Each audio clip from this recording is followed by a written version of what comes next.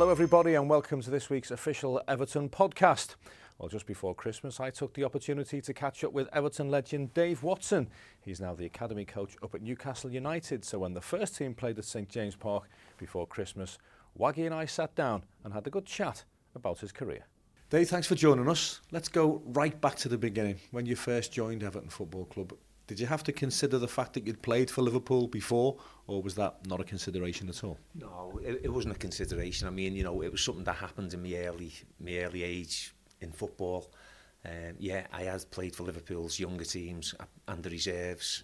But, you know, when you get a phone call off Howard Kendall and they're showing a bit of interest in Everton, the way they were going at the time was fantastic. No, it didn't take much thinking about. It was, you know, more or less straight away my mind was made up. And I made the trip up to meet Howard. Did Howard tell you that you'd go straight into the first team, or are you expecting to try and dislodge either Rats or Derek Mountfield? No, there's no, you know, I think managers can't say this to players because there's nothing guaranteed in football. There was no promises. It was a case of, you know, I'm going up, I'm joining Everton, and I'm going to be part of a 20-man squad. I was prepared to fight for my place. I knew I'd have to because of Rats and Derek. But, you know, I got in a little bit quicker than I possibly thought I might have.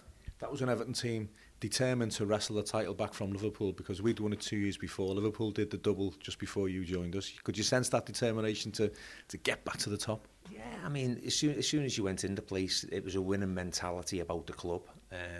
You know, from training on the first day, there was some sort of really tough tackles going in, and I'm thinking, you know, hang on a minute, you know, because back at Norwich it was take it easy because if we pick up any injuries, you know, we'll be short of numbers. But at Everton it was very competitive.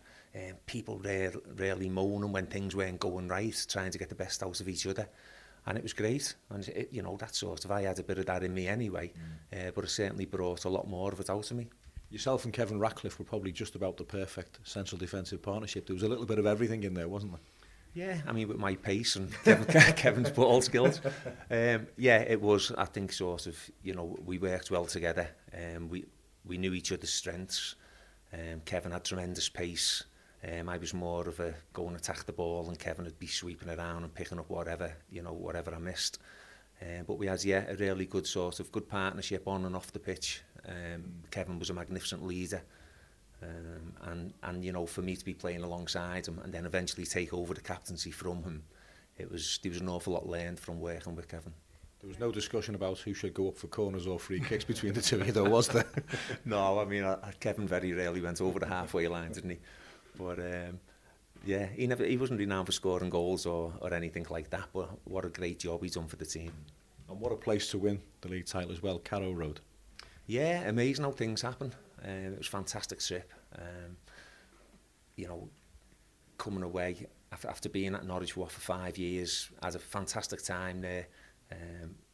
I was very sort of popular with the fans, captain of the club for long periods, and then to actually go back there and win the championship with Everton, it was a little bit of a dream come true, as they say. But yeah, magnificent, and a magnificent trip home as well. It was like one of the longest coach trips, about 5 or 6 hours, and we had 1 or 2 drinks on the bus, and I always remember sort of getting to Belfield, and the bus stopped, and Howard shouted, "Let's go round again." You know, magnificent it was. But that was when Terry Darricott was on the radio, wasn't he? Yeah, Terry was on Champions Radio. Terry was the disc jockey all the way home. He was a big part of it, wasn't he, Terry? Terry was magnificent with the players. You know, we always knew when to sort of say the right things. You'd get some players who'd be a little bit down, and he'd sort of get the best out of them. And you'd get other players who were looking a bit cocky, and Terry would bring them down to earth. They had a real good balance between them. You know, Terry, Colin, Howard, great backroom staff. Was it a bit of a blow for you when Howard went to Bilbao? It was a bit of a blow for the club. It was a blow for me, but it was a major blow for the football club, really. And 1 or 2 of the players were leaving, and Trevor and Gary Stevens sort of left. And it seemed to be falling apart when that happened. But, you know, Howard has his reasons for going, and it's not many. You don't get many opportunities to go and manage, you know, a really good club abroad. And that was his decision, and things move on. And as a football club, you know, Everton always will kick on. Yeah. We moved along when Colin took over. Colin was a little bit unlucky, but early 90s it started to unravel a bit, didn't it? Yeah, it was, you know, everyone was willing Colin to do well, because Colin had been a magnificent coach at the football club for a number of years, you know, under Howard. And then when Colin stepped up, Colin brought, you know, a number of players in. And it took a little bit of time for these players to gel, and for the team to get going again. We done all right, you know, we got to the cup final, and, you know, we had a good go in the league, but it just didn't work out, you know, for Colin. And that's the way it goes sometimes in football. Let's just push ahead then to May 1994. When we went 2-0 down against Wimbledon, did you think to yourself, we're not coming back from this? To be fair, like, I knew it was going to be tough, and yes, at 2-0 down, you're thinking, you know, we're going to have to do something special here. But you never stop believing. Honestly, in football, I've been in it so many years now, and so many situations where I've thought, oh, this is going to be a tough one, and something happens, someone might get sent off, the referee gives a dodgy decision, something changes in the game, and then the momentum changes, and by us getting a goal at a key time, just before half-time, that was the signal for us that we'll get back in this, and we'll go on and win it. Well, we had to win it, so it was, you know, let's go for it. What were your feelings at the final whistle, Dave? Mixture of everything, relief? It was like, you'd feel quite embarrassed celebrating, really, because, you know, we were down at the bottom of the league, you know, and it's not like a great position to be in.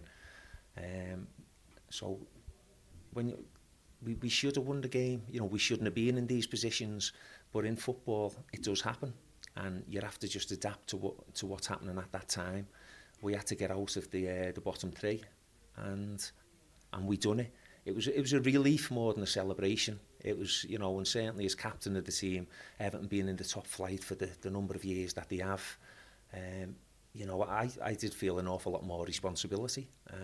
So yeah, when the final whistle went, it was a relief rather than, you know, a big celebration as such. We did have a little celebration in the evening, but yeah, relief more than actually celebrating. What was the spark that Joe Royle and Willie Donachie brought?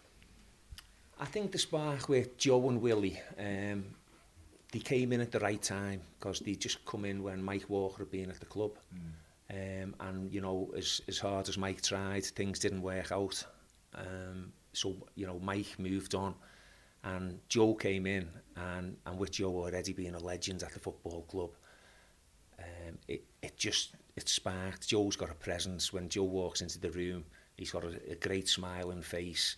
He's got the personality to sort of get the best out of the players, and that's his strength. And then he had a magnificent coach in Willie Donachie, who took no nonsense from anyone and told you how things were.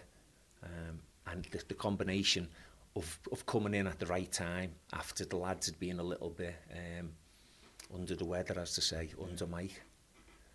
You'd already lost in an FA Cup final, then we've got Manchester United in 1995, which was a terrific performance, wasn't it? Yeah, it was.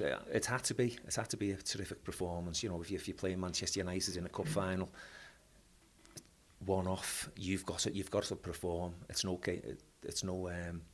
you sitting in the dressing room thinking, I hope I play well today.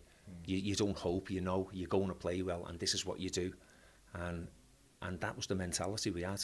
We'd heard so much about it. It was just a case of Manchester United turning up, which gave us more motivation for the game.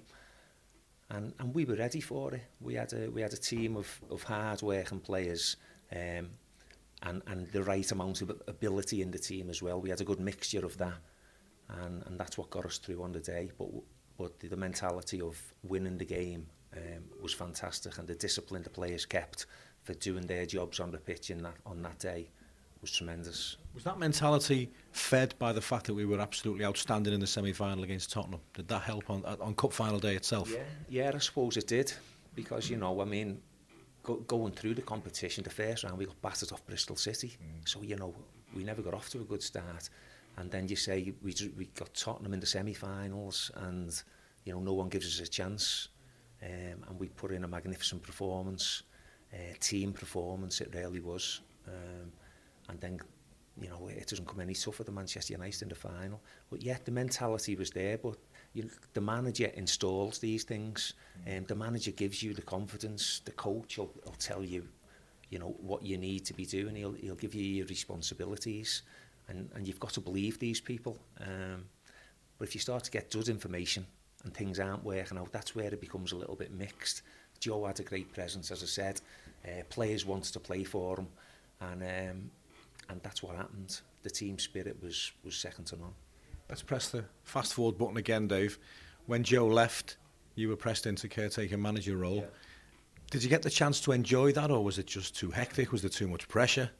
You know what? It was a really proud moment, and when Peter Johnson rang me up and said, you know, would you take over the club? Did he mean? And it was seven games, I think it was 6 or 7 games. And I've said, of course I would. You know, who wouldn't? Who wouldn't take over the club? And then I put the phone down and I looked at the fixtures, what we had left. And we had some really tough fixtures left, didn't we? And he said, you know, we need at least 4 points. And I thought 4.7 games, and then went through the fixtures, and I'm thinking, what have I let myself in for here? But I loved it. I loved the responsibility of being in charge. Willie stayed on coaching with us, so I had Willie's experience alongside me. And I think we got the best out of the lads. You know, you're at a stage of the season where you're not going to be bringing any players in. This is what we've got, and the players realised that. And we scraped enough points to come through, and made sure that we stayed in the division was all right, but we got enough points to stay up there. Yeah. Just bring us right bang up to date then, Dave. Bang up to date. I've been up in Newcastle now for 6 years, and I'm coaching the under-18s. It's absolutely magnificent. You've got young kids trying to kid the kid who's kidded the kid. They try everything on, and it's great. It's a great atmosphere about the place. Where great club, isn't it? Yeah, it is. Magnificent club. You know, lots of similarities to Merseyside with the passion, the support they get.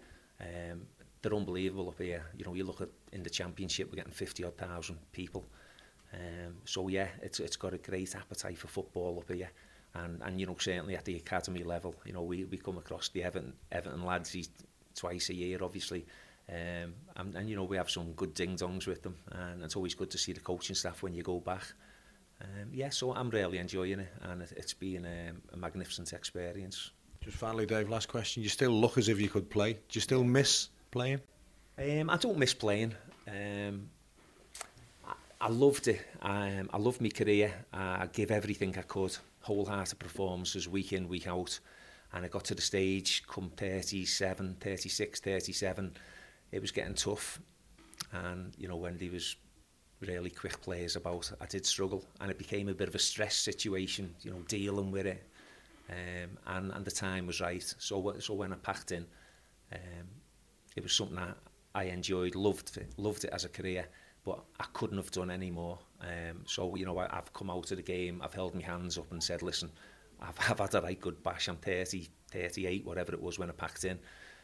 I've had a great career, being at a magnificent football club, for 14, 15 years, whatever it was, and loved every minute of it, the ups and downs, both, it's all experience, and I'm better for that.